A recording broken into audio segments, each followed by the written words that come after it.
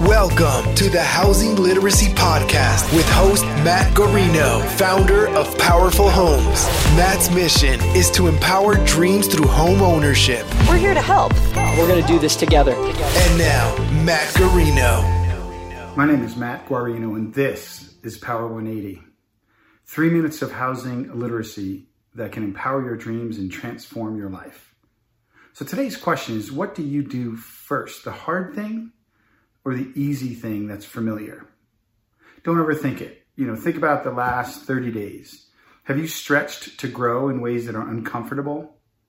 Or have you, in the last year, done things like that? Just give it some thought.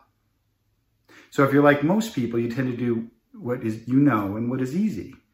So here at Powerful Homes, and as it relates to real estate, we seek out and try to be at our best during a thing we like to call a squeeze test. It's our calling card, and it's what sets us apart. Our hope is that what is on the inside of all of us at Powerful Homes comes out when we're squeezed and under pressure. That's how we look at it. So our vision is to empower dreams through real estate. Our mission is to help 10,000 buyers in the next 10 years purchase their first home or investment property. And our values are to be bold, keep it real, and bring the fun. So those are the things that we hope come out when we're under pressure.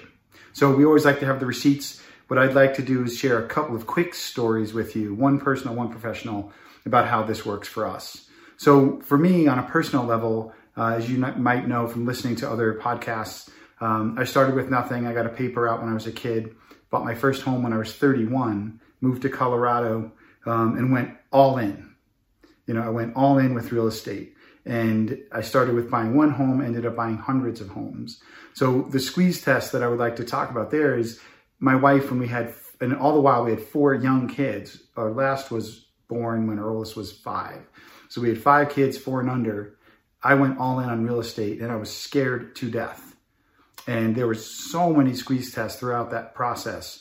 And what I learned was I had what it takes. I was more alert during that time than I would have been if I didn't put myself under pressure, and good things came out. A professional story is the last 6 months working with first-time home buyers. It's so intense trying to find a property that's not overpriced. So we've been buying off-market and on-market for buyers. And one thing we'd like to say is that we decide up front how we're going to act. So during the process, which can be very stressful, we send a first aid kit to our buyers to get them through, so that when they go through that squeeze test, their biggest values and the virtues can come out. So we love to be your guides. We'd love to help you buy your first home or your first investment property. We're Powerful Homes, and you can check us out online at powerfulhomes.org. And you can do this, and together we got this. Thank you for listening to another episode of the Housing Literacy Podcast. Don't forget to like, comment, and hit that subscribe button. And stay connected with Matt Guarino by visiting www.powerfulhomes.org.